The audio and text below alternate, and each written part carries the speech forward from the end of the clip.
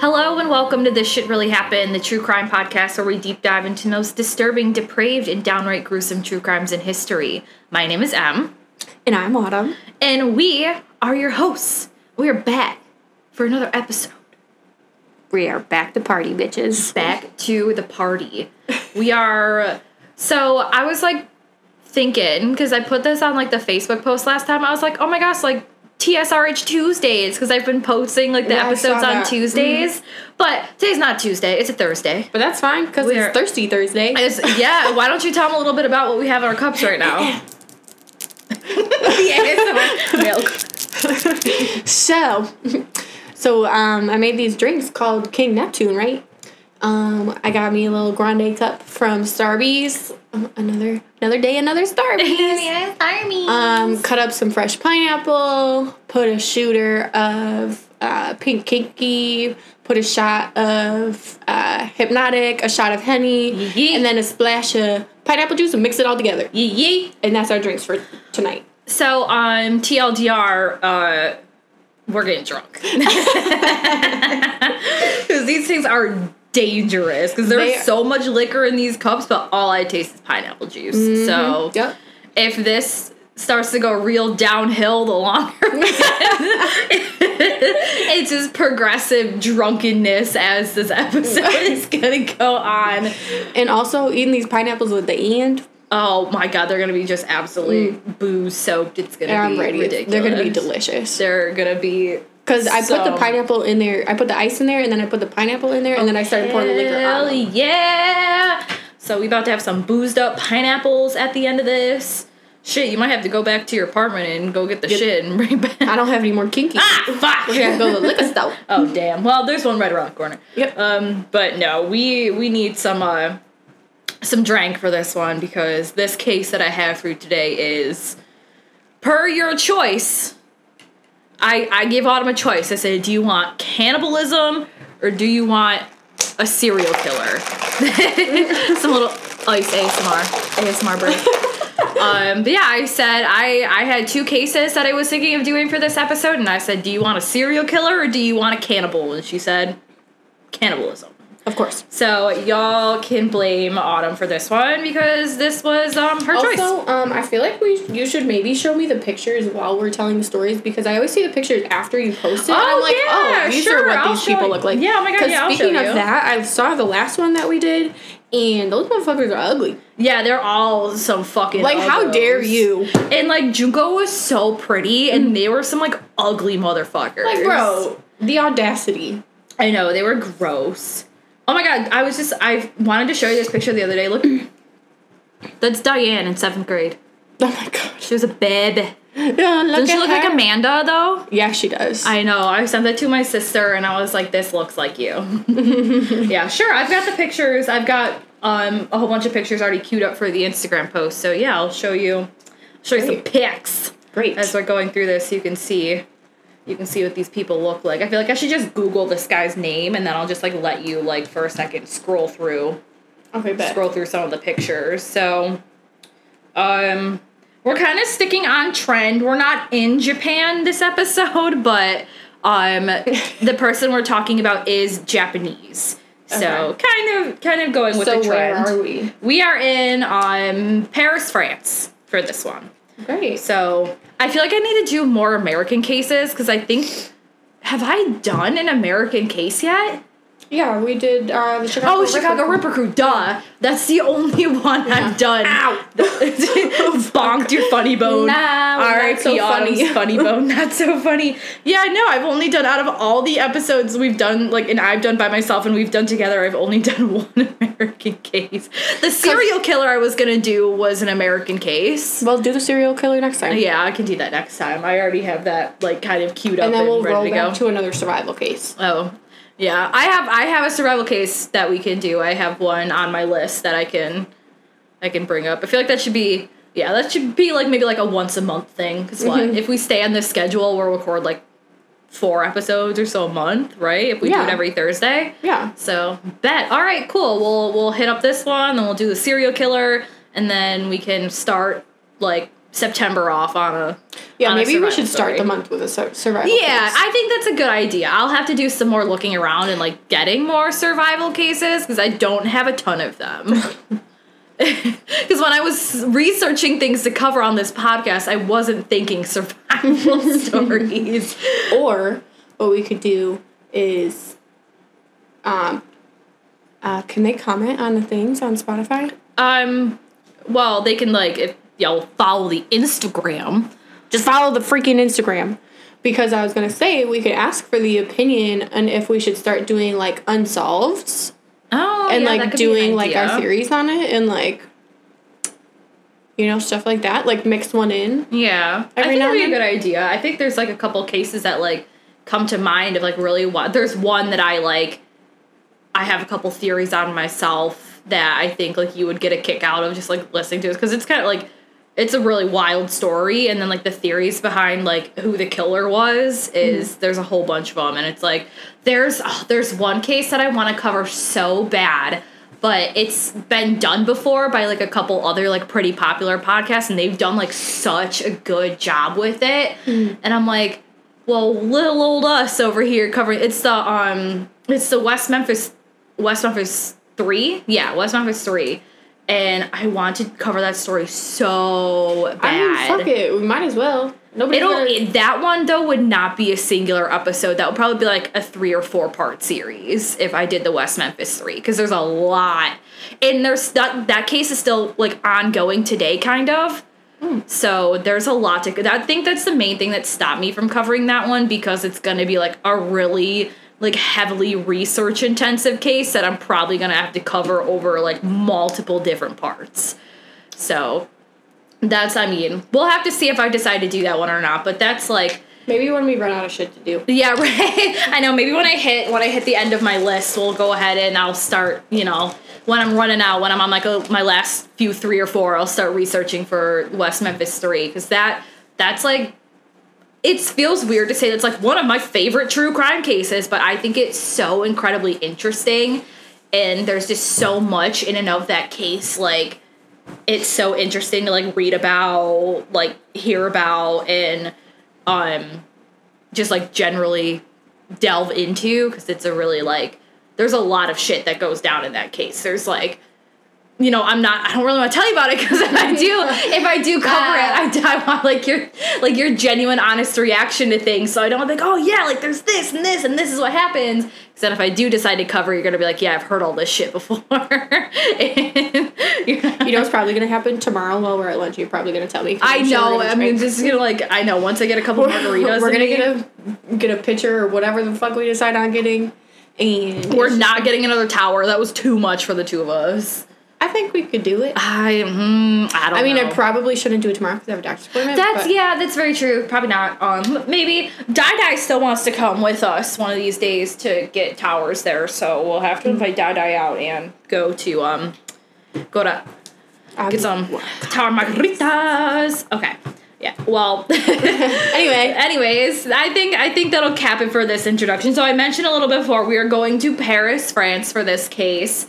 This happens in the, again, late 80s. Everything is happening in, like, the 70s, the 80s. It's always the 70s and the 80s. Those fuckers were nuts back then. I know, right? All around the world, some fuck shit was happening in the 70s and the 80s. Like, what the hell was the planet on, man? That shit was just going down in the 70s and the 80s. One of you people who's into, like, the fucking horoscope, moon, sun bullshit, let us know what the hell was going on in the 80s. Tell us what the fuck was going on with the planets. Like, what was going on? Was something messed up with things not aligned? What's going on? Let us know. We gotta know. Because there was definitely some fuck shit going down in the 70s and the 80s all over the world. It was not just in the U.S. No. Was the globe spinning too fast or something? Know, right? The Earth was rotating a little too fast. So it was scrambling people's brains or like something was in retrograde for like a whole decade. 2 decades. 2 whole decades. Oh Mercury my God. was just like... Speaking of decades and like centuries and stuff, when I was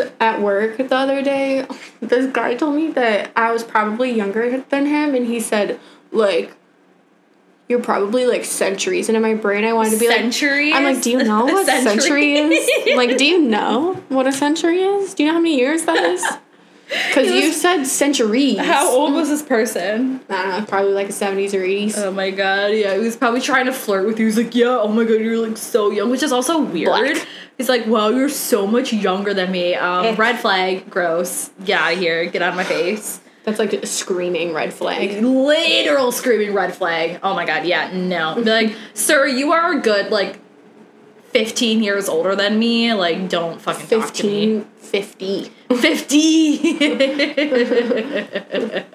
Yeah, shit, nah, No way, sir. Get that creepy shit away from me.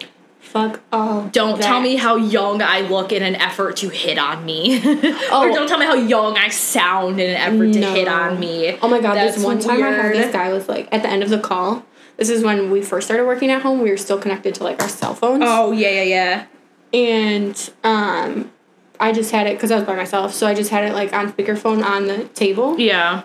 And at the end of the call, this guy goes, you have a beautiful voice. I literally sat there, I go,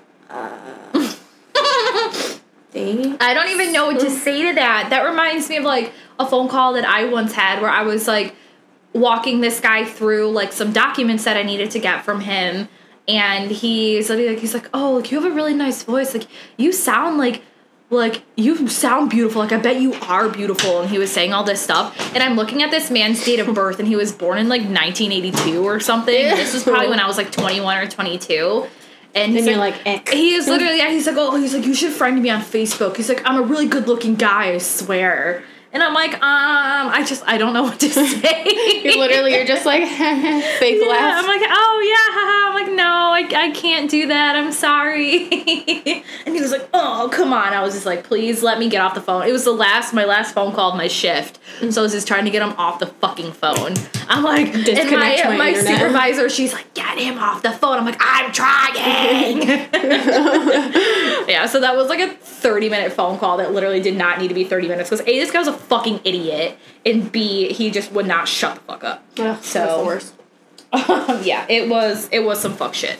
Anyways, so for the sake of not making this introduction any goddamn longer than it already is, we are going to start getting into this case. So, like I said at the beginning, Autumn chose cannibalism for this one. So, because why not? Because why not? Switch right? it up a little. I know. Why not? Why not go back to titty soup? Titty soup. Oh my god. Yeah, dude. Why have I covered so many like things with I covered Armin Meves, who was the guy who had the other guy come over his house and like chopped his dick off and they ate it together. Oh, yeah, that was episode 2 that I covered that on. Then we did the Chicago Ripper crew. And then titties. And they're eating titties. And now this one. So yeah, I'm sorry. We've covered so many. That's okay because Oh my god, no! This is number 4 because I did Luca Magnotta too, and he also ate pieces of his victim's body. What is good with people, dude? People are fucking. You can't weird. just murder people, right? Why can't you just murder someone normally? Like why do you have to eat them? You have to eat them too. Well, I guess that they're like, you know what? I'm already crossing this line, so I might as well cross a couple more lines while we're at it. Might as well cross it all the way. Right, I know. We're gonna go way left. Yeah, so trigger warnings for this episode obviously include graphic descriptions of cannibalism, necrophilia, and of course this shit really happened. We are talking about murder. So, murder. The case that I have for you today is the case of the Kobe cannibal. And his name is Issei Sagawa. Great. So, a little bit about who the fuck this man is. He was born April 26, 1949 in Kobe, Japan, which is why they call him. Even though he didn't eat anybody in Kobe, he was just from Kobe. So, like, I feel like it's a little off track, like, but maybe, like, I guess, like, the Paris cannibal doesn't have quite the same ring to it as the Kobe cannibal. No. See, what's that literary term when you use words with the same like beginning consonant sound? Girl, I don't know. I stopped listening in English class. Oh, it's alliteration. I remember that in my noggin. Sorry, the alliteration, the Kobe cannibal. Like Anyways, I said, I did not pay attention in that class because I do not care about writing no fucking paper. I loved English. That was like one of my favorite subjects. See, I was a science and math person. Yeah, no, see, I'm not. I don't do good. I am no good at math. am great. Do not do numbers good. No numbers. No numbers. Brain cannot do numbers. The math ain't mathing. The math is not mathing up in this brain. No way, no how. So yeah, he was born April 26, 1949 in Kobe, Japan. He was born to very, very wealthy parents. Like, not just, like, kind of rich, like, they were filthy fucking rich. His father's name is Akira Sagawa. He was his career was just a businessman, but his most notable job was that he was president of the Kurita Water Industries. So, mad money on that. And then Issei Sagawa's grandfather was actually an editor for the Asahi Shimbun, which is one of the largest newspapers in Japan. So he came from an incredibly, incredibly wealthy family. Issei Sagawa, he was born prematurely, and apparently he was so small when he was born that he could literally fit in the palm of his father's hand. Great. So he was born very premature. In that, like, small stature basically just followed him into adulthood. Like, he was small his entire life. As an adult, he was only 4'9" tall. Or I should say, I'm talking about him like he's he's dead. He's still alive. And he had the audacity to be a cannibal. He was a teeny tiny, skinny, ugly little motherfucker. I keep saying he's still alive. He is a tiny, skinny, ugly ass motherfucker. Like, he was not, I said was again. He is just, like, all around in every, like, essence of the word, just a weird-looking motherfucker. Like, tiny. It's like you would see him on the street, and even if you didn't know who he was, you'd go, ugh. Like, he'd be looking like that. Yeah, here he is. Just scroll through some of these photos and you can kind of, like, take a look at this dude. Yeah, he's a real weird-looking motherfucker. Kind of looks like Gumby. Like Gumby? Oh my god, you apologize to Gumby right now. I do love Gumby, but he looks like Slender Man in this picture. He looks like he's too short to be Slender Man. Slender Man is like 6'7". Like, okay, but his face looked like Slender. Slender Man doesn't have a fucking face. That's his whole thing. Yeah, so that is Issei Sagawa, weird ass looking motherfucker. So he actually describes himself as being, quote, physically weak from the moment he was born. He says his legs were so skinny that they basically looked like pencils. So he is, for his credit, I guess, he's very self-aware. He knows that he's one weird-looking motherfucker. Mm. So because he was so small and sickly, he spent a lot of time indoors. Like, when he was bored, he had a couple conditions that he had to be in and out of the hospital for. Like, he would get all these different injections when he was a kid. So he was very sheltered from very early on in his life, and he continued that on into adulthood. So as he spent a lot of time inside, the way he would entertain himself is through, like, writing and through reading books and, like, reading, like, mangas. So he developed a really intense love for literature, both reading and writing, and that is really what steered the course of his life from the time that he was, graduating high school. That's what he decided he wanted to do in university, et cetera, et cetera. So Issei Sagawa was pretty fucked up from a very early age. So there's actually an interview that he did with Vice magazine in 2009 where he talks about how early his just general cannibalistic urges started. So when he was, I didn't get a specific age on this, but he talked about how when he was a small child, his father and his uncle would play a game with him where they pretended to be giants, and they would, like, chase, like, him and, like, a couple other neighborhood boys around and, like, pretend to eat them. How scary. I know. Like, what a weird game to play. Like, I don't think I would enjoy that. No, but Issei Sagawa was like, this is my jam. So that's, like, where he says his first kind of, like, interest in cannibalism came, because they, like, I think I said they would chase them around, pretend to be giants, and they were going to eat them. Mm-hmm. And so that first really, like, sparked his interest in it. And then he really enjoyed the story of Hansel and Gretel. Oh. Again, another story about, which, if you like it, I feel like people, like, don't. They're like, oh yeah, Hansel and Gretel, like, what a fun little fairy tale. That witch was trying to eat them. If you look at any, like, old folktale Yeah, books? the actual, like, Grimm fairy tales, like, all the stories that, like, in the original, like, Grimm fairy tale version of, like, Cinderella. Like, the newest version of Hansel and Gretel that got released? Yeah, that was, like, a horror movie, yeah. Yes, that's what it was like. More original to the source material, yeah. I think in, like, the original, like, Cinderella, the ugly stepsisters, like, cut their, like, pieces of their feet off to fit into the shoe. Oh. In, like, Sleeping Beauty, the prince rapes Sleeping Beauty before he, like, awakens her, and he rapes her, she stays asleep, he gets her pregnant, and she gives birth to a child while she's still unconscious. Yeah, there was some, like, fuck shit going on in these fairy tales. And Disney took them and just really, like, PG'd them up. I hate to, like, burst y'all bubble, but, like, after the fact, warning, might ruin your childhood. Oh, God. Yeah. If you didn't already know about these things, sorry. My bad. But yeah, so he really loved the story of Hansel and Gretel. And again, this game that his father and his uncle would play with him, it was like his favorite game in the fucking world, weirdo as he was. So he talks about the first time that he had, like, actual thoughts about literally, like, eating another person. He says that this was while he was in first grade. What So you telling me you're, like, 7? Literally. Like, 6. Literally. 6 or 7. Like, 6 years old. And you're telling me you're envisioning yourself eating people. Yes. According to him, that's exactly what was going on in his brain. So he said that he, like, caught a glimpse of, like, another male student's, like, his thigh, and he thought to himself that it looked delicious. Ooh. And he basically was just thinking about, like, what it would be like to, like, bite into that classmate's thigh and just, like, eat a chunk of his leg out. Boy, if you don't go get you a fucking giant turkey leg or something.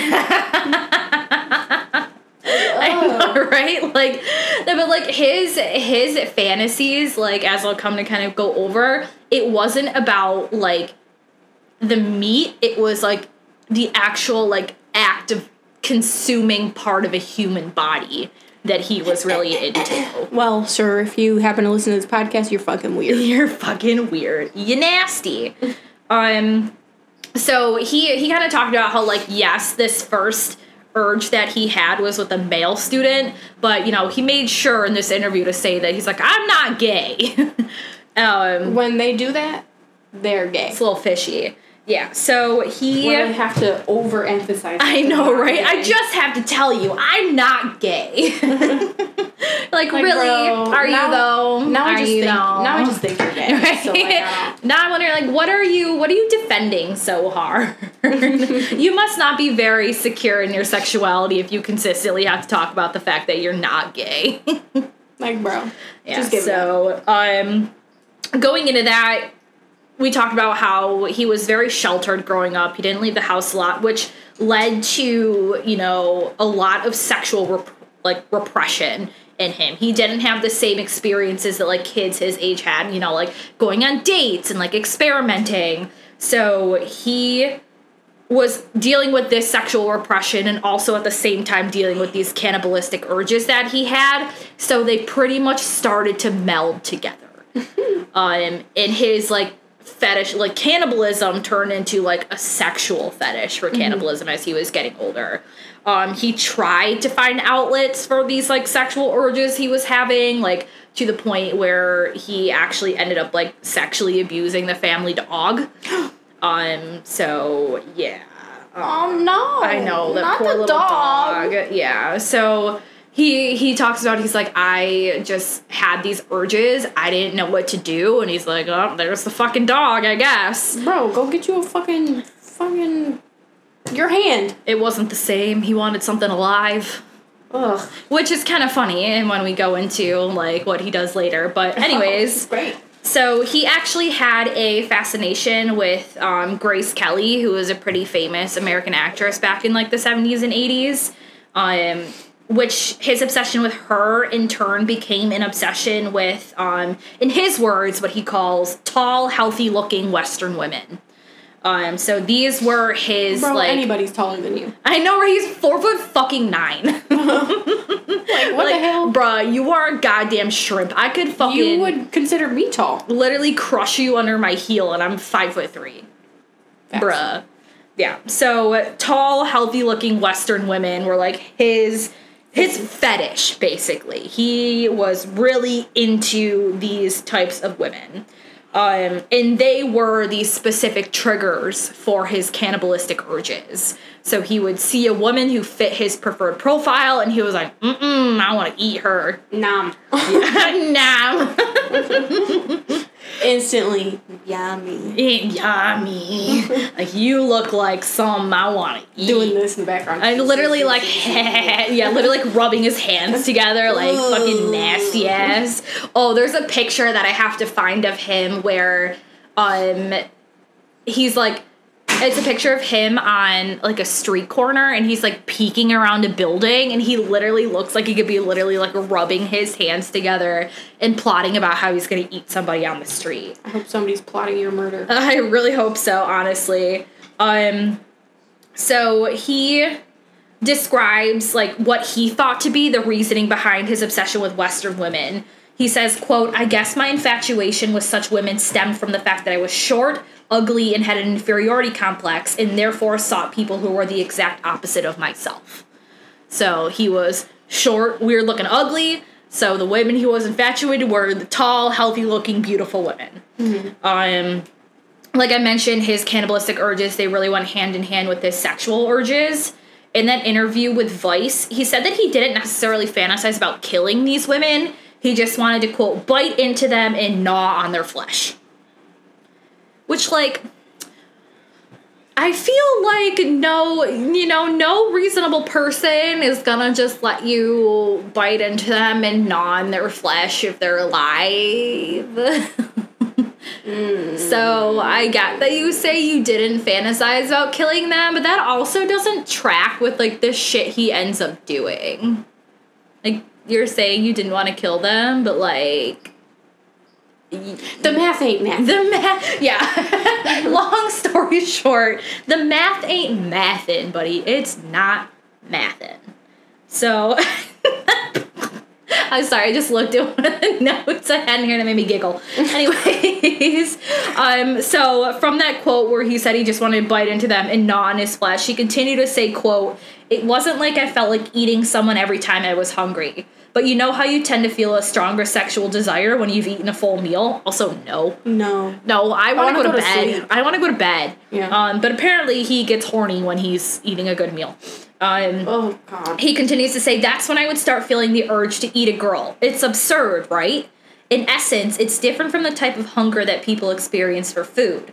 This cannibalistic urge where I'm going, quote, I want to eat human meat, is a sort of sexual appetite. So if I don't make sure that I ejaculate frequently enough, the desire only gets stronger and stronger." So he's like, if I don't jerk off enough, I just, like, really want to eat people.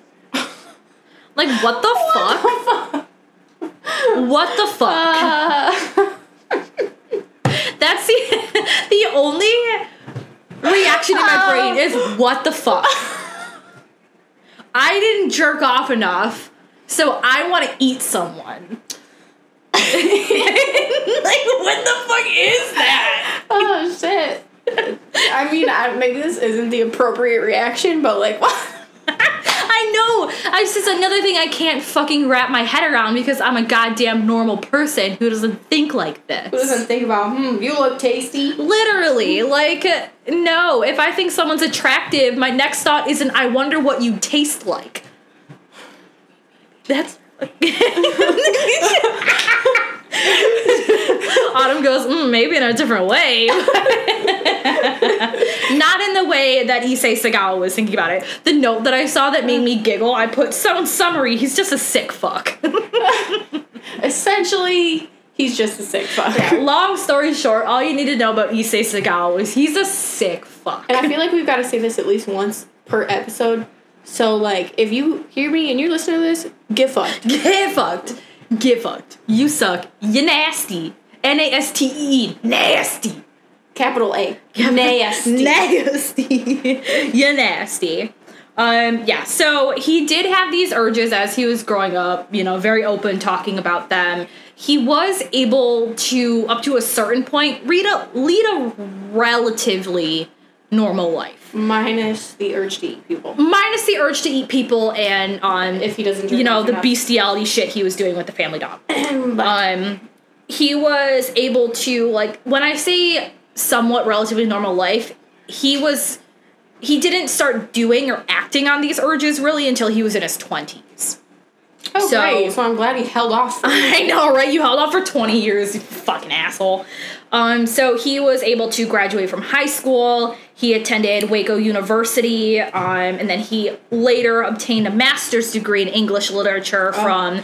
He didn't do a master's in fucking cooking? No, he was culinary. He was really into literature. So he got his degree, like bachelor's degree in literature from Waco University, and then he later obtained his master's degree in English literature from Kwansei Gakuin University in Japan. So you should have just followed that road, buddy.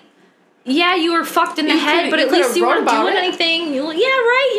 You can use literature as a creative outlet. You could just make up stories about other people, pretend they're about other people, and really it's about yourself. Yeah. As long as you're not acting on it, right? Which he does do later. Yeah. So we'll. So he's eating people and making up stories about other people. Yeah. What the fuck, bro? Yeah, no, we'll get into that. I don't want to spoil too much before we actually, because I'm gonna cover all of this shit. I need me another sippy sip of that. Yeah, I know, right? Prepare yourself.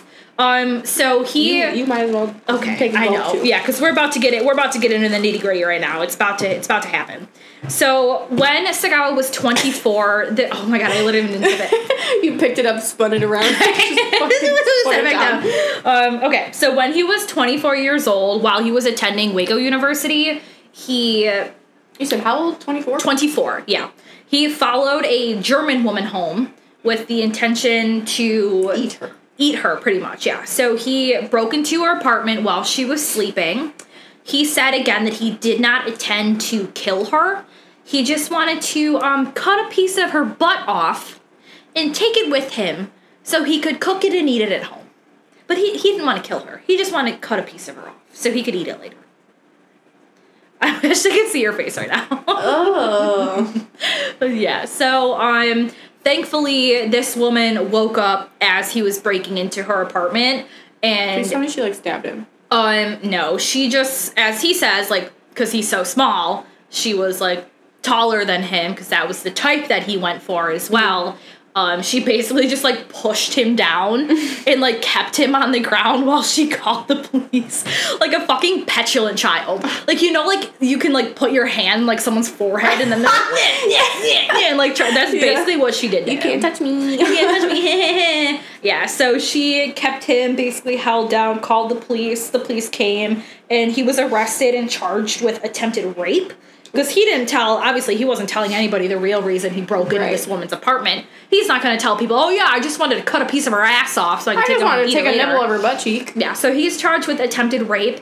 However, the charges were dropped when his rich-ass father paid a hefty settlement to this woman to drop the charges. Oh. So daddy comes to the rescue for his sick fucking child and pays this woman off. I also don't know how people are okay with themselves with being paid off. Especially with stuff like that, because now he could do it to somebody else. Yeah. Yeah, I mean, some people, the money is enough. She was probably thinking, what I would do is take the money and then still go with the charges. Still do it anyways. I'm get fucked. No, they probably, the way these things work is they have her sign a legally binding document saying that if she takes this money, she can't. But hush money is illegal, correct? So therefore that contract can be possibly broken? It might be illegal, and this is in Japan, still, mind you. So it might be illegal in the United States, but that doesn't necessarily mean that it's illegal in other countries. So, gotcha. And it was probably not, it wouldn't have been considered hush money, it would have been a settlement. So they settled with her outside of court, so she signs the binding document, which means she cannot pursue criminal charges. I'm not signing shit, but you can give me that money. The only thing is you're not going to get that money unless you sign something. Be let me see the money first. Let me take it and run. They're bringing it in a fucking briefcase. Snatch it. Psych. Take it and run. And I dip. I'll see you in court, bitches. Yeah. So that was the only occurrence that happened for quite a while. with him. In 1977, he was 29 years old at this point. He moved from Japan to France. The reason he moved to France was he was pursuing his PhD in literature, and he was studying at the Sorbonne, which is a public university based in Paris. His cannibalistic desires did not go anywhere. He was, at this point, like, doing what he could to, like, try to suppress them, but also at a certain point, it was getting to where he could not suppress them any longer. So, he said what he would do when it got to the point where he just could not ignore these urges anymore. He would follow sex workers back to their homes, and he would basically, he said, like, he had this ritual where he would follow them home, he would watch them, like, clean themselves on the bidet, and then he would always have a gun with him, and then what his plan was to shoot them, so he could then consume. So now the plan is murder. Yeah, and, like, it's such bullshit that he's always like, I never wanted to kill them, I didn't want to kill them, but yet your entire MO this entire time is always kill, then eat. Mm-hmm. And so he did this often. He did this many times, but he talks about, like, every time he's like, oh, but I couldn't bring myself to pull the trigger. I couldn't do it. So because he was never able to bring himself to pull the trigger. So, like, if you didn't want to kill people, why wouldn't you just break into, like, a morgue? Because he wants, like, he talks about it, like, his fucking explanations for these things do not make sense. Because what he talks about all the time, he's like, I wanted living flesh. I wanted to eat from a live person. But your intention is always kill them, then eat them. The only time he tried to do the eating thing was with the German woman when he was 24. And maybe because that didn't work out, he's like, I guess I have to kill them. But he wanted, like, basically he wanted the meat to, like, still be warm when he was eating it. And if he was going after cadavers in the morgue, it wouldn't be the same. Gonna be a little icy. Yeah, they're gonna be a little cold. It'll be a little chilly. You're gonna have to put it in the microwave. Might be a little chemically from all the embalming fluid they're probably pumped up with. Yeah, so, because he was never able to carry out his fantasy, basically, of killing these sex workers, his obsession became less about just wanting to eat their flesh and more so about this overwhelming urge he had to complete what he started calling, like, a ritual of killing and eating a girl, like, no matter what. He had to do it. It was getting to the point where it was an obsession for him. He could think about nothing else other than killing and eating a woman. It was here at the university in Paris, at the Sorbonne, where he met Renee Hartfelt, who would end up being the one and only woman that Sagawa would actually fulfill and act out this ritual on. This put a fucking wrench in your PhD, didn't it? I know, right? Jesus Christ. So I couldn't find a ton of information on Renee Hartfelt, unfortunately. It always seems like one of, like, the kickers of these cases is there's so much information on, like, the killer and none on the victim, which I'm like, come on, peeps, we gotta do a little better. But what I could find about her, she was 26 years old. She was Dutch, and she was studying French literature at the Sorbonne in Paris. Renee and Issei Sagawa met in a class that they shared together, and Issei Sagawa had this, like, tendency to try to, like, befriend women. He would, like, invite them over to his house for, like, dinner, like, to try to be friendly, but... This is what I'm gonna cook you in later. Right? And a lot of people just kind of got, like, the ick from him, so they didn't treat him very well. He would give me the ick. I wouldn't even go over. I know, right? Literally. But Renee, she was actually, like, one of the few people that was actually, like, friendly and warm towards him. Look at you, bitch. I know. And, like, the saddest thing here is, like, they were friends. And he's like, I want to eat you. Yeah.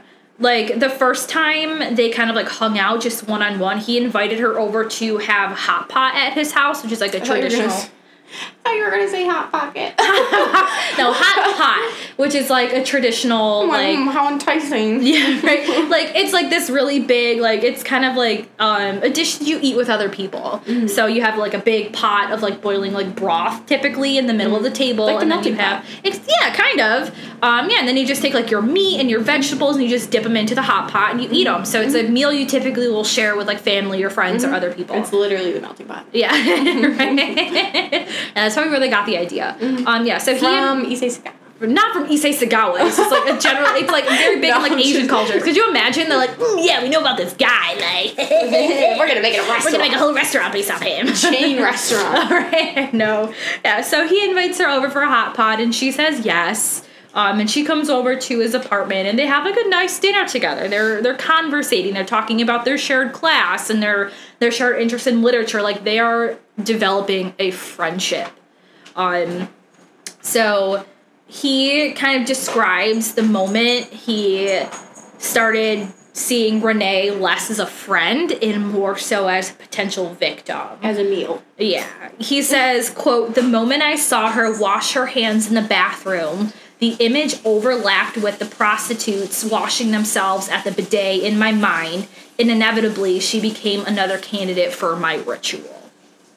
So, again, nothing. He's like, she's clean. I know, right? Oh, she's washing her hands. I'm imagining that she's like these sex workers that I peeped on while they were washing themselves on the bidet. So now I don't see her as a person anymore. I see her as somebody I can murder and eat. Murder. Literally, like nasty ass.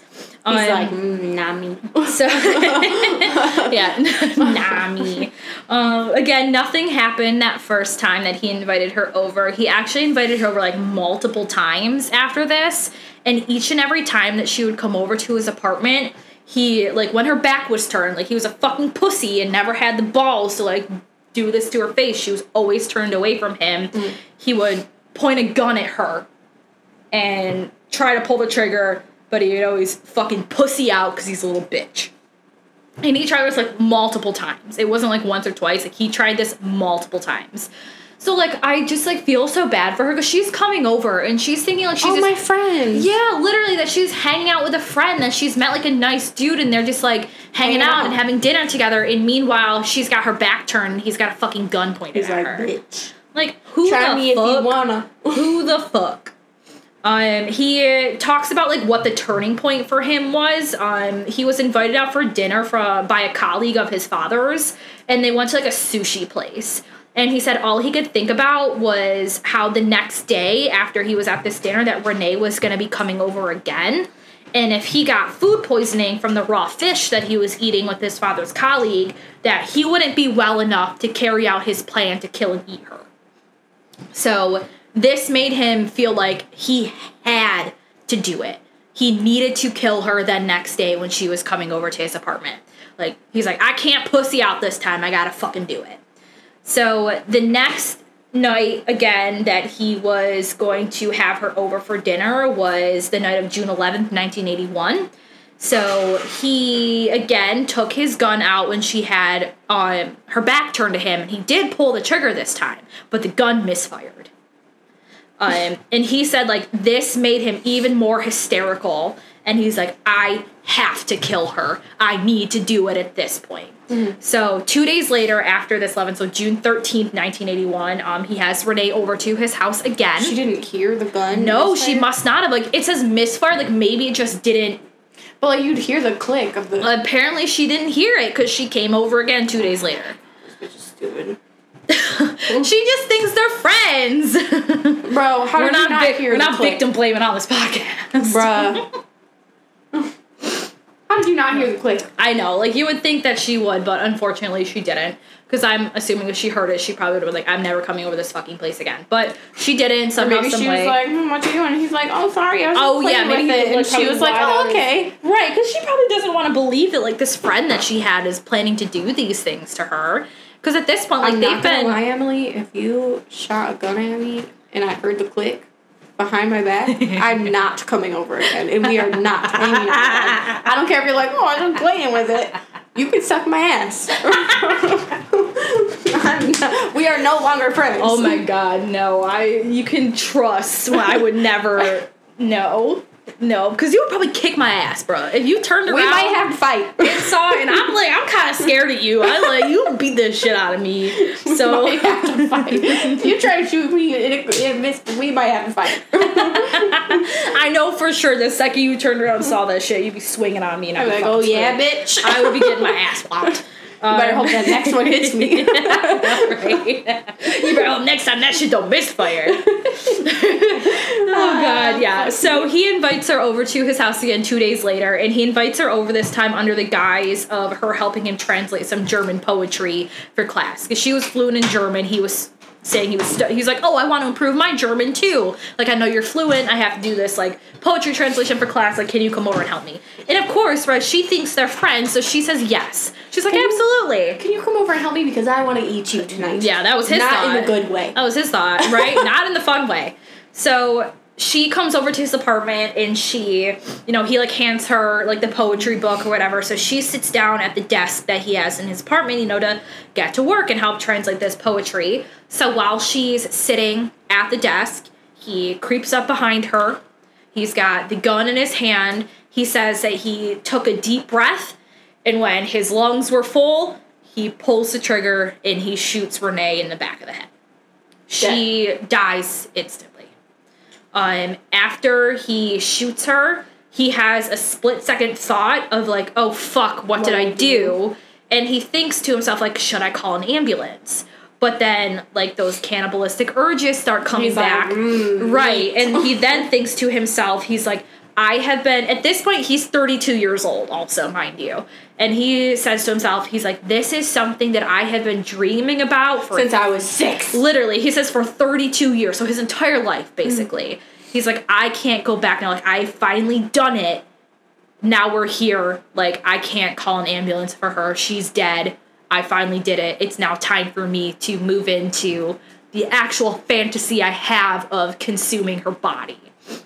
So we talked about how... titty soup. We talked about how, like, his sexual urges and his cannibalistic urges are very deeply intertwined together. So he says, like, right after he killed her and after he had this realization of, like, oh my fucking god, I actually did it, he, like, immediately started to feel sexual pleasure from realizing that she was dead. And he ended up having sex with her corpse. Great. And then after he has sex with the corpse, the first thing he tries to do is, like, bite into, like, her butt. Because he just wanted to, like, chomp a piece of her off and just eat it. He says, though, like, he talks about, like, how tough, like, human skin is, that he couldn't bite through it. Like, he bit hard enough to leave... Because you're a weak-ass bitch. You are also a weak-ass bitch. So he bit her hard enough to, like, leave an indent of his teeth in her skin, but he couldn't actually break through her skin and, like, bite a piece of her off like he wanted to.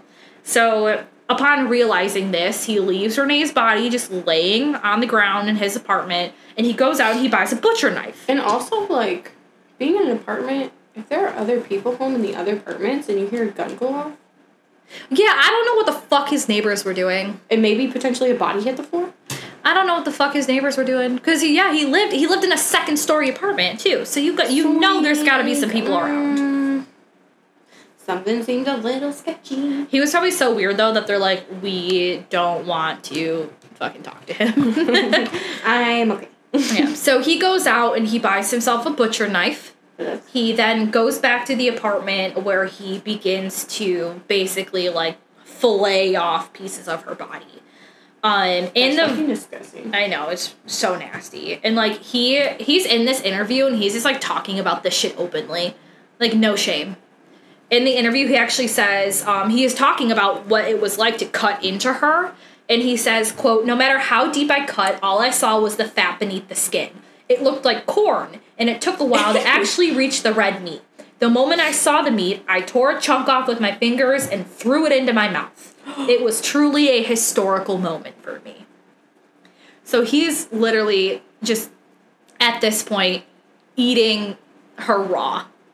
He's like, picking, it's like he's got a fucking prime rib in front of him, he's picking bits off and he's shoving them into his mouth. I wish we, again, this is another prime example of, like, I need a camera so I could see your face. Autumn was stunned into silence. Ooh, just fucking... How does that make you feel? Disgusted. Yeah, so he was not wasting any time. The second he got to the muscle, he was like, let's fucking go. And he was plucking the meat off and just shoving it into his mouth. So he says that, again, he did kind of have a couple moments of regret of killing Renee, which is like... While you're eating her? Literally, you're eating her. You had sex with her fucking corpse. And now you're feeling a little regretful about murdering her. Like, he talks about... the only source of, like, regret that he had was, like, again, him and Renee were friends. Mm-hmm. And she was, like, one of the only friends that he had at this university. Mm-hmm. And he just fucking murdered her. He just murked the fuck out of her. And now he's eating pieces out of her body. But, you know, like the ultimate disrespect. The literal ultimate disrespect. But, you know, that regret didn't fucking last long. He also talks, again, about, like, how his intention wasn't to kill her. He just wanted to eat her. And he says, like, something in the interview. Bro, like, the math ain't mathing. It's not making fucking sense. I know, the math is not mathing. He says in that interview, he says some shit like, oh, she'd only just, like, let me, like, have a piece of her when she was alive. Like, what person in the right fucking mind? Here, take a bite. It's gonna literally just let you cut a piece off of them. Like, oh, yeah, just eat it. Oh, my God, did you ever see that movie? Did you ever see that movie on Hulu with Sebastian Stan and the one actress, I can't remember her name, was called Fresh? No. Okay, so... Spoiler alerts right now. If you don't want to hear the plot of that movie, skip forward like a minute. But basically, this woman, she meets Sebastian Stan, and she like goes on a date with him at his house. She comes to find out, like, she wakes up, she's drugged one morning. She finds out that she finds out that he is a cannibal who kidnaps women and sells their meat on the black market. And Did I see this movie? You might have. I feel like we watched it together. Did I see this movie? I don't know, but there's a scene in the movie where she tries to escape, and as revenge, he, like, because he's a surgeon, so as revenge, I did see this he movie. Cuts her butt off. Yes, I did see this movie. So it's like that, the shit that Issei Sagawa is trying to get people to let Yes, into. I did see this movie, like, and she ends up escaping with 2 other girls. Yes, I'm pretty sure we watched it together. I think we watched it together. Where did we watch it? I think we were just at your apartment, just like one day. Like, oh yeah, because we were making fun of her because she was just hanging out, fucking flipping through a magazine. And yes, that's exactly. So yeah, Issei Sagawa, her friend ends up being in the... Yes. Yeah. Her friend goes to try to find her and gets kidnapped by Sebastian Stan, too. I remember this one. Yeah, so literally, like, that's what Issei Sagawa was trying to do to people. I just want to cut your ass off. He's like, I'm just gonna take a leg. I'm just gonna take a... And his, like, obsession was, like, always with, like, the butt. And then he made her eat it. Yes! No, it wasn't her. He had other girls a woman, that he had prior. To, like, make her try. Yeah, and it was, like, the girl that she ended up escaping with at the end of the movie, too, right? Because she was missing a leg, so it was her leg. Yeah. Because her whole thing was, like, I'm gonna make you think that I'm, like, part of that girl that she was talking to through the wall that he ended up killing. Yeah, he made her eat her. Yeah. That was a great movie. It was fucking weird, but it was a great movie. It was kind of low-key corny. Yeah. But. Yeah, man. Yeah. So, he says again, he's like, if only she just let me, like, take a bite out of her when she was alive, then we wouldn't have had to kill her. So, along with the raw pieces of her buttocks that he was eating, he also ate pieces of her genitalia, tongue, nose, and ears. This is just, like, shit he was biting off raw, pretty much. He was just like, taking a piece, snacking on it. He keeps her body in his apartment for the next 2 days. Over these 2 days, he would just, like, take pieces from her body, and he would either, like, eat them raw, or he would cook them and prepare them for dinner. He also took a couple parts that he, like, kept in his fridge and his freezer to save for later. He mainly took cuts of meat from her calves. He ate her lips, her thighs, and her breasts. He made titty soup. Titty soup comes back again. So why are so many people obsessed with titty soup? I don't know. It's fatty. There's no meat. This is not a muscle. All fat. This is literally not a muscle. That can't be good. No. The muscle is on your chest wall. That's your behind the breast. Pectoral. Literally. Like, I don't think it would be very good at all to eat a boob. It's literally all fat. Like, I cut the fat off my steak. Me too. Like, I don't know. Maybe if you, like, this is so weird. Like, I'm, like, feeling so weird talking about it. But maybe if you, like, prepare it a certain way, like, maybe... Bitch, no, there's no preparing it a certain way.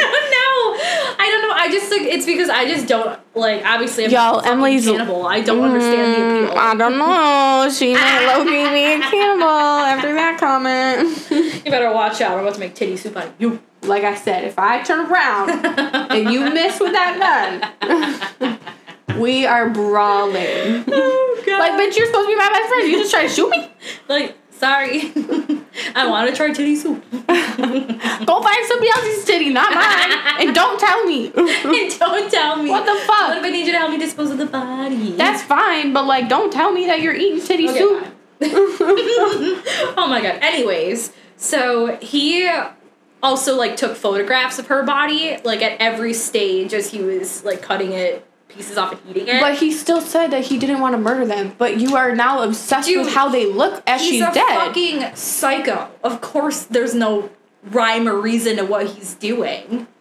You're trying to put logic to an illogical person. Yeah. So, there was... clear and well documentation of everything that he was doing to her body because he was taking photos of it as he was doing it.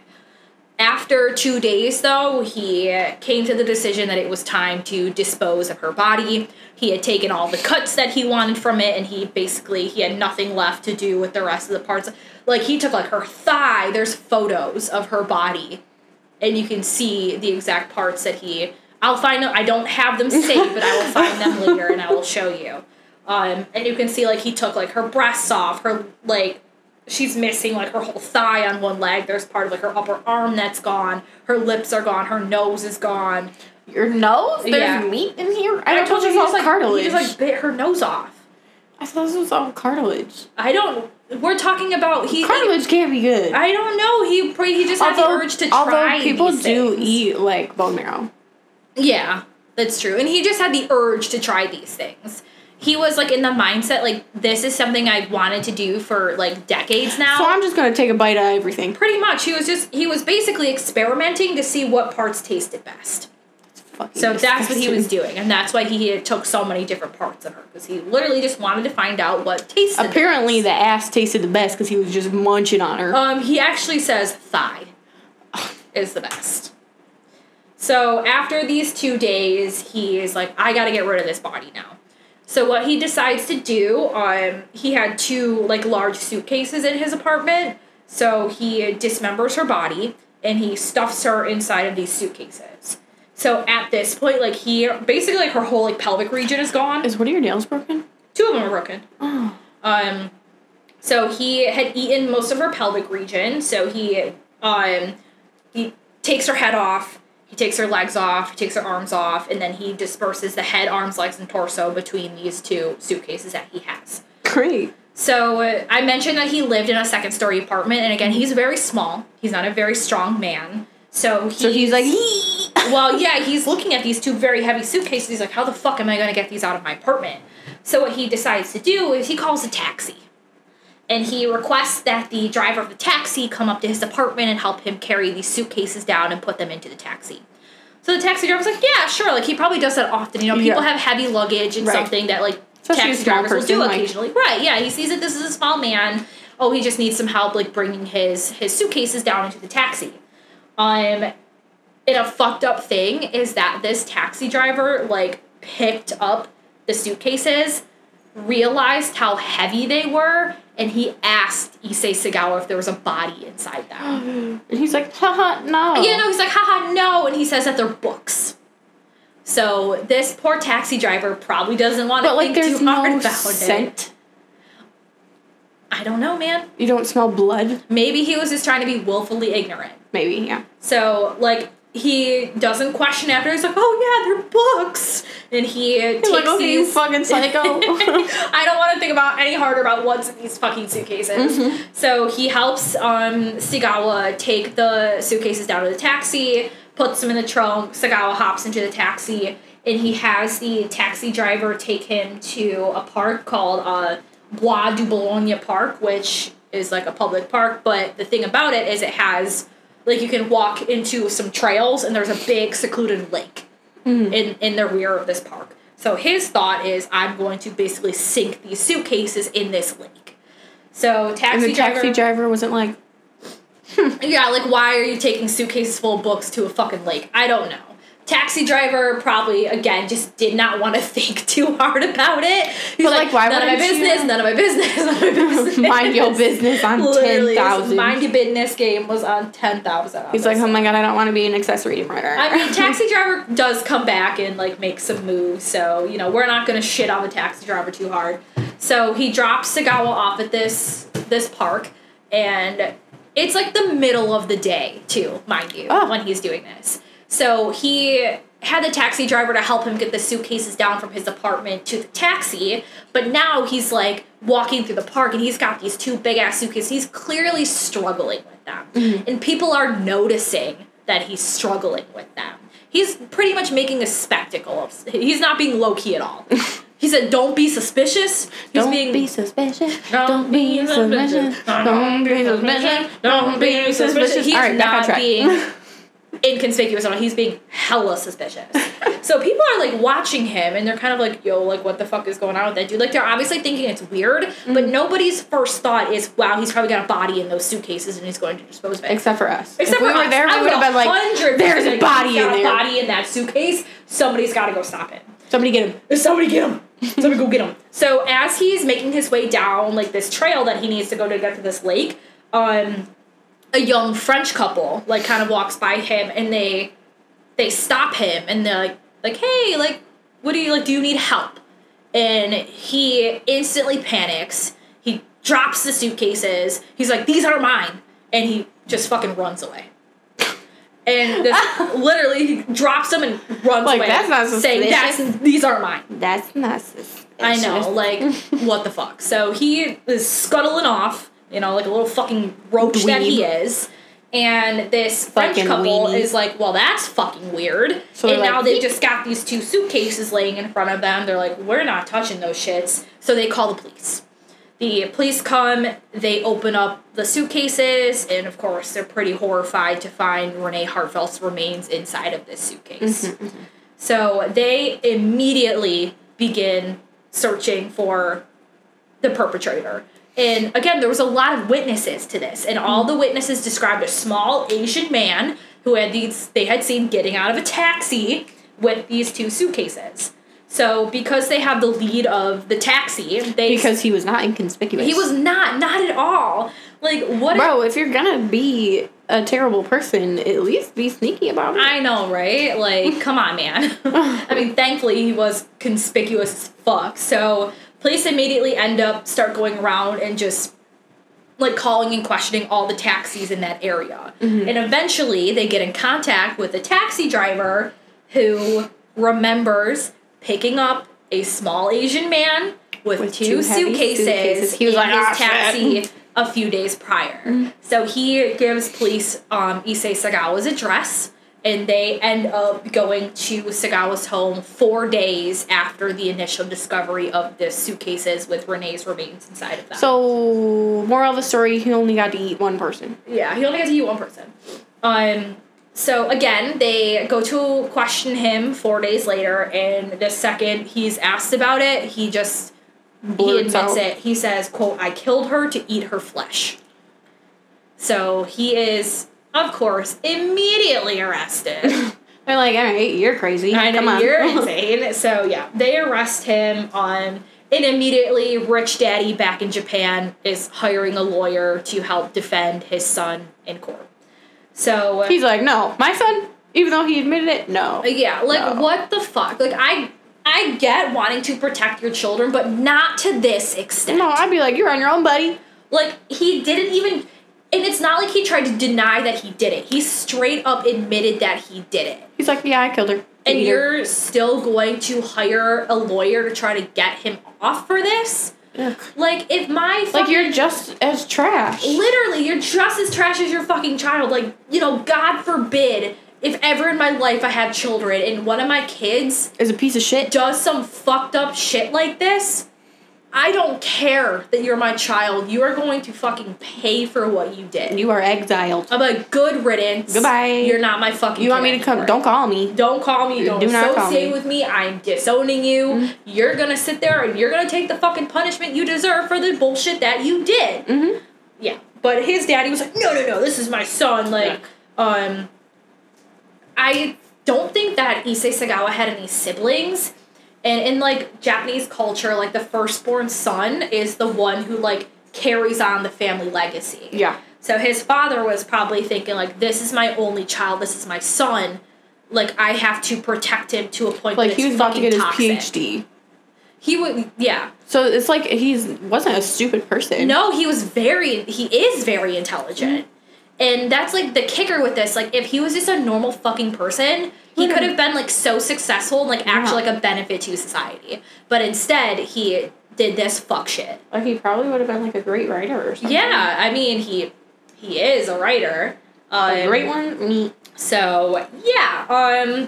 So, again, he's arrested, and he's actually held in prison for 2 years before he's even able to stand trial. Oh, wow. So, the entire time that he is in prison, he is being evaluated by psychiatrists because they want to determine if he is mentally fit to stand trial. Of course they are. So 2 years after he was arrested, he ended up being found legally insane and unfit to stand trial by a French judge.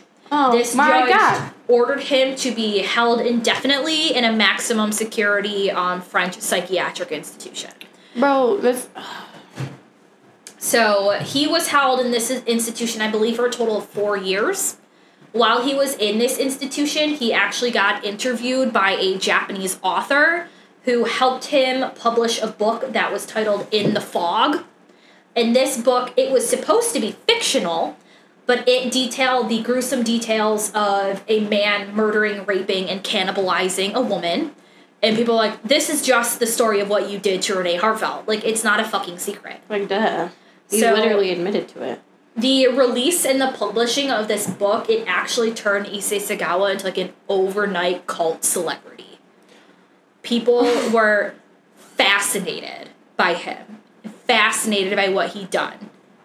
And also, in 1985, some of the crime scene photos were leaked, and they ended up being published by a popular French magazine.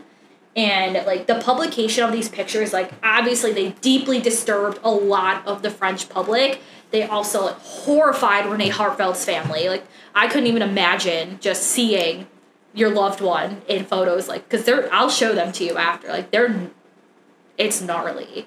And, there was so much outrage caused by the circulation of these photos that one of the reporters from the magazine, they were actually arrested. And over 200,000 copies of this magazine had ended up being seized by French law enforcement. But then there were, like, the people who were already fans of In the Fog, they saw these photos, and it just made them even more obsessed with Issei Sagawa. So he was getting huge publicity and fame, both in Japan and in France. So, after 4 years of him being held in this French maximum security psychiatric institution, the French government is like, we need to get this dude the fuck out of our country. And the entire time, his lawyer, too, was lobbying the French government to get Sagawa deported back to Japan. So finally, the French government is like, yeah, you can take him. Like, a lot of people believe that it was this fame that was part of the decision to want to get him out. Because they're like, we don't want this fucking dude in our country anymore. No. Y'all can take him and do whatever the fuck you want with him. So he does end up getting deported back to Japan, and he's immediately taken and transferred to another psychiatric institution at Tokyo's Matsuzawa Hospital, where he's again going to be evaluated to see whether or not he is fit to stand trial. So he is being deported back to Japan, but it's under the assumption that he's going to be again put on trial for what he did. However, because he was found fit to not stand trial in France, all of the charges had been dropped, and all of the court documents were sealed. And France did not give any of these documents to Japan, so they could then put him on trial. Oh, my God. So, because they had no case against him, they could not bring any charge. He didn't commit the crime in Japan, so they could not prosecute him for it. And without the documentation from the French, they could not legally detain him. So he was just out roaming around. Yep. On August 12th, 1986, he checked himself out of that hospital, and he has been free ever since. Probably eating people on the low. No, but he wants to. Oh, he's admitted that. Yeah. Yeah, he's freely admitted that he still has urges to eat people. So, after he just fucking checks himself out of this hospital, he's free and clear. He wasted no time in capitalizing on this fame and this notoriety that he So had. he's a rich cannibal. Yeah, he's made a pretty good living for himself. Off of eating a bitch. Yeah, off of just completely bastardizing this crime that he committed. So he ended up getting a weekly column in a popular Japanese tabloid magazine. So he would just write for this tabloid magazine. I need me a drink for that. In addition to writing in The Fog, he also wrote and published several more novels, all kind of under that same guise of like a man murdering and cannibalizing a woman. He illustrated a like manga series again, which like depicts his murder of Renee Harvell. And he actually was an editor on an anthology series about cannibalism fantasies. So he's not shy at all about what he did, who he is, and what his fucking interests are. So he actually also appeared once as a guest lecturer at a university in Japan. You know, of all the people you can invite to speak at your fucking university, you're gonna pick the goddamn cannibal. I mean, if it's for, like, a criminology class, maybe? It probably was. I would assume that it was probably, like, psychology or something, like a criminal psychology, criminology, something like that. I mean, that could be But still, like, why are you giving this person the opportunity to do that? Like, come on now. I mean, it's kind of There's other ways to learn about that shit. I mean, it's kind of, in a sense, like interviewing people who are incarcerated. Yeah, I guess, yeah. You could say the same thing about, fuck, why can't I remember his name? I want to say... I keep thinking John Wayne Gacy, but it's not John Wayne Gacy.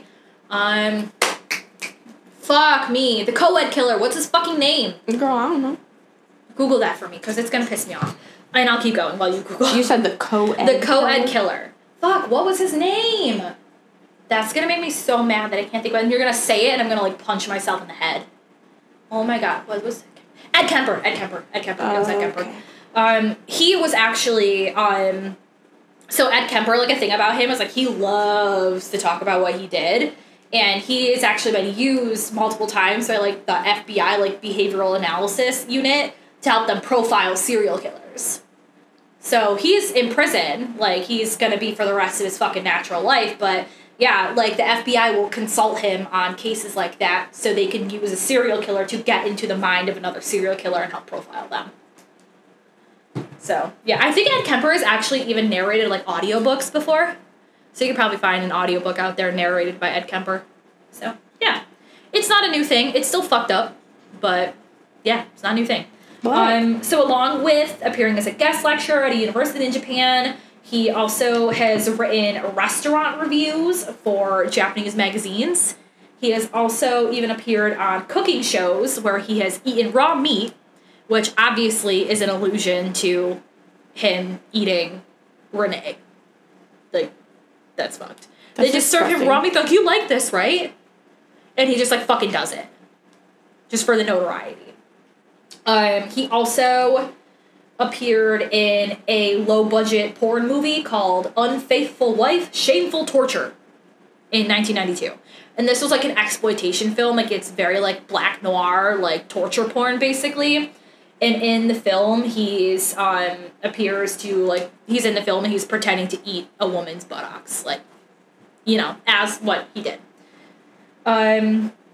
So we'll go... disgusting. I know, right? Like, the fact that people were just, like, so okay with, like, inviting him to be parts of these things.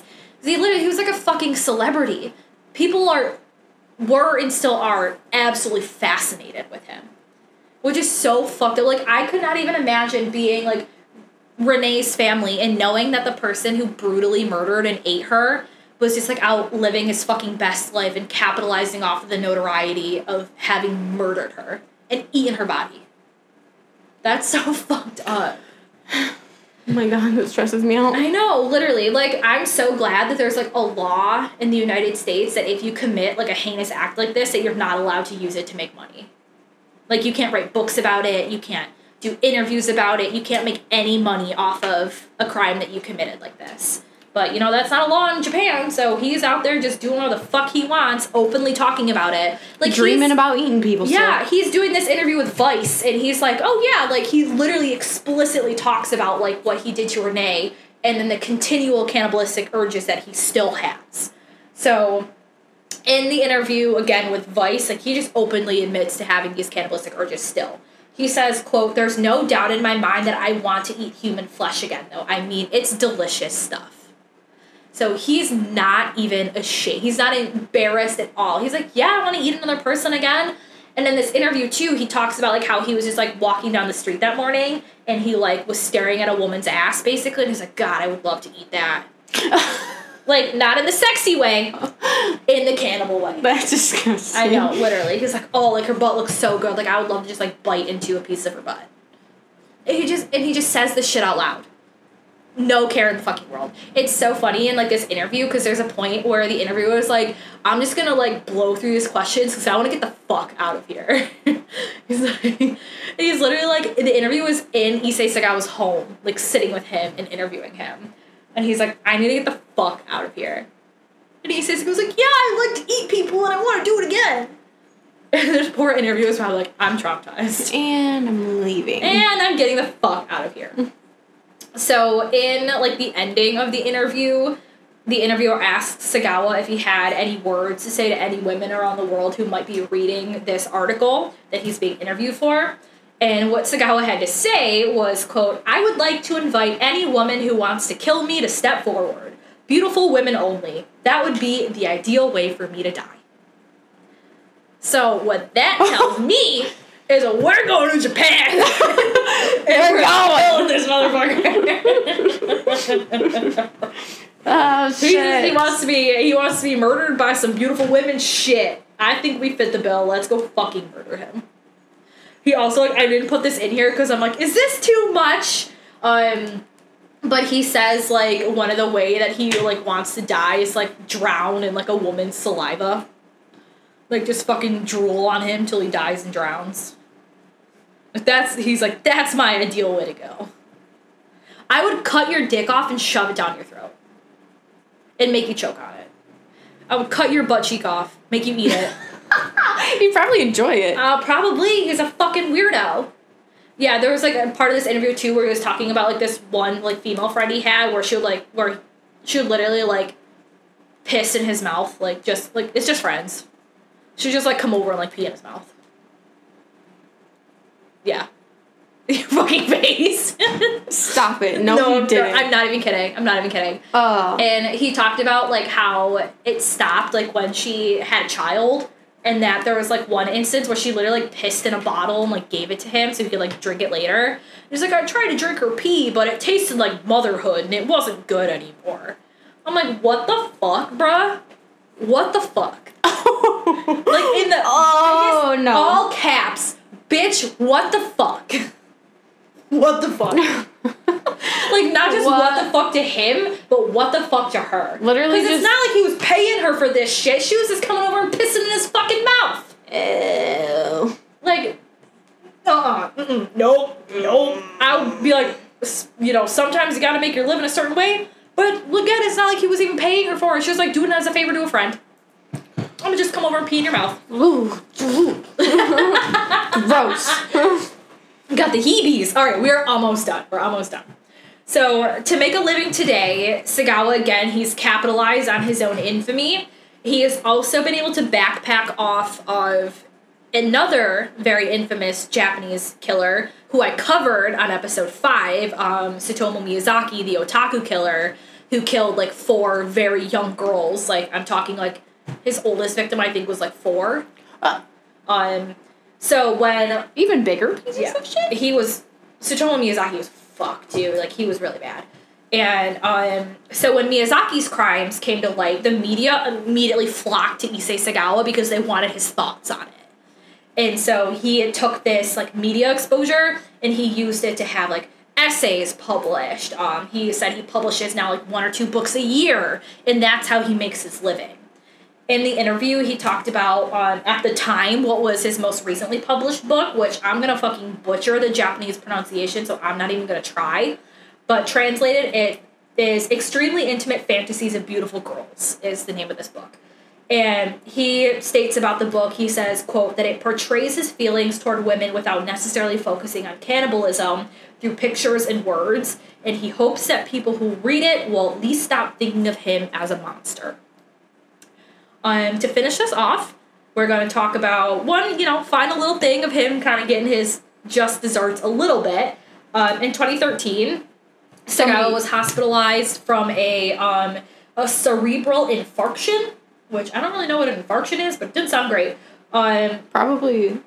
Probably something like back here. Yeah, something like fucked with his brain. But basically, it permanently damaged his nervous system, so he is no longer able to just, take care of himself. So he, needs... Stop ASMRing in my microphone. So this left him, again, permanently disabled. He can no longer write. He can no longer publish his books, and he needs daily assistance, which he gets from, he does have a younger brother. So I don't even know why the fuck firstborn son. Yeah, firstborn son. Mm-hmm. So he now lives. He needs round-the-clock care from either his younger brother or caregivers that have been hired for him by his family.